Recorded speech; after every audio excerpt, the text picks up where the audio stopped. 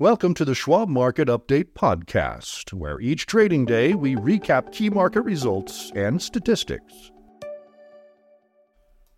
I'm Keith Lansford, and here's a summary of what happened today, Tuesday, October 31st. Stocks ended October on a high note Tuesday, with the S&P 500 index notching a second day of broad gains as investors looked toward the conclusion of a Federal Reserve policy meeting and key jobs data later in the week. October was a tough month otherwise, as the S&P 500, Dow Jones Industrial Average, and NASDAQ Composite all recorded their third straight monthly decline, the longest such run since the pandemic days of March of 2020, thanks to a toxic combination of soaring Treasury yields, war in the Middle East, and interest rate concerns. Investors were also processing a mixed bag of corporate earnings, while the Federal Open Market Committee began a two-day gathering during which central bank leaders were widely expected to keep benchmark rates unchanged. Nathan Peterson, Director of Derivatives Analysis at the Schwab Center for Financial Research, says Tuesday's gains were largely a carryover from Monday's performance, which he characterized as a mean reversion short-term technical bounce. Buyers may have also been encouraged by signs Treasury yields are topping out, he adds. Yields continue to be in market focus, and the good news is that the 5% level on the 10-year Treasury note appears to be a level where buyers are willing to step in, Nathan says. Here is where the major benchmarks ended. The S&P 500 index was up 26.98 points, or 0.7%, at 4,193.80, down 2.2% for the month. The Dow Jones Industrial Average was up 123.91 points, or 0.4%, at 33,052.87, down 1.4% for the month. And the NASDAQ Composite was up 61.76 points, or 0.5%, at 12,851.24, down 2.8% for the month. The 10-year Treasury note yield was up about 3 basis points at 4.909%, and CBOE's Volatility Index, or the VIX, was down 1.61 points at 18.14. Real estate and financial shares were among the strongest performers Tuesday. Semiconductor companies were also higher. Energy shares lagged as crude oil futures extended their slide, dropping to near $81 a barrel to end at a 2-month low. The U.S. dollar index strengthened to near 11-month highs in the wave of a Bank of Japan policy shift. As far as stocks on the move, Anheuser-Busch InBev gained 5.3% after the beer company's third-quarter earnings topped analysts' expectations, though revenue was slightly under forecasts.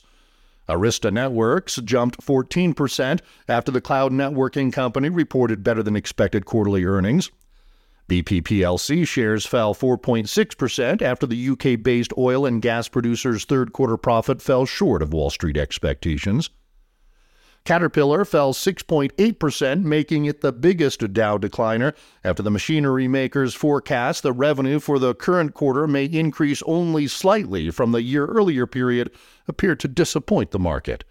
Other results for the previous quarter surpassed expectations. Chegg dropped 15% as the educational technology company's outlook for a revenue decline in the current quarter overshadowed stronger-than-expected third-quarter results. Chewy gained 4% after Morgan Stanley upgraded the pet food retailer's stock to overweight from equal weight, citing an outlook for sustainable sales growth and margin expansion. On Semiconductor sank 4.1% after Baird downgraded the stock to neutral from outperform a day after the company released a disappointing forecast for the rest of the year. JetBlue Airways tumbled 10.5% after the airline's third-quarter results fell short of analysts' expectations. It also projected losses for the fourth quarter and full year. Pinterest jumped 19% after the image-sharing service's third-quarter results topped expectations. Roku rose 5.7% after MoffettNathanson upgraded the streaming company's stock to neutral from sell, citing an improving cost base. SoFi Technologies gained 8.8% after Morgan Stanley upgraded the online lender's stock to equal weight from underweight, saying risks are priced in. VF Corporation dropped 14% after the apparel and footwear company withdrew its full-year profit and revenue forecasts and cut its dividend. The company said its Vans brand faces particular challenges. And Wolfspeed soared 22% after the semiconductor company reported a smaller-than-expected quarterly loss. Among other companies, chipmaker Advanced Micro Devices was expected to report results after Tuesday's close. Wednesday will be one of the busiest days of the earnings season so far, with about 372 companies expected to report results according to NASDAQ. Top companies scheduled to report include Airbnb, CVS Health, DuPont, Humana, Kraft Heinz, Mondelez International, Qualcomm, and Yum Brands. Also Tuesday, the Conference Board said its Consumer Confidence Index for October fell to 102.6 from an upwardly revised 104.3 in September.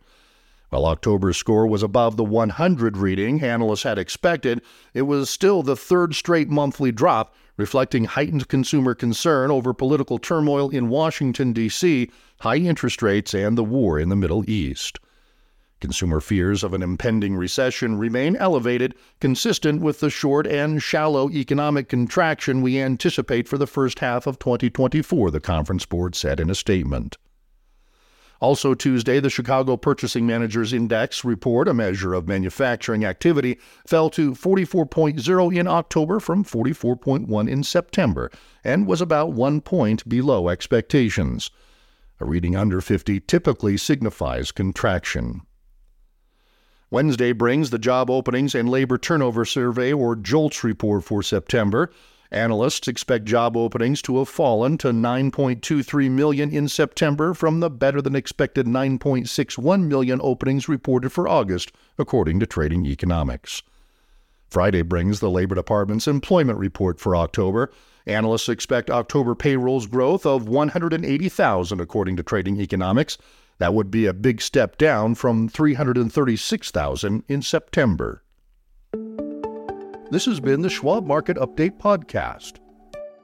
To stay informed, visit schwab.com/market update or follow the show for free in your favorite podcasting app. And if you like what you've heard, please consider leaving us a rating or a review. It really helps new listeners find the show. Join us for another update tomorrow.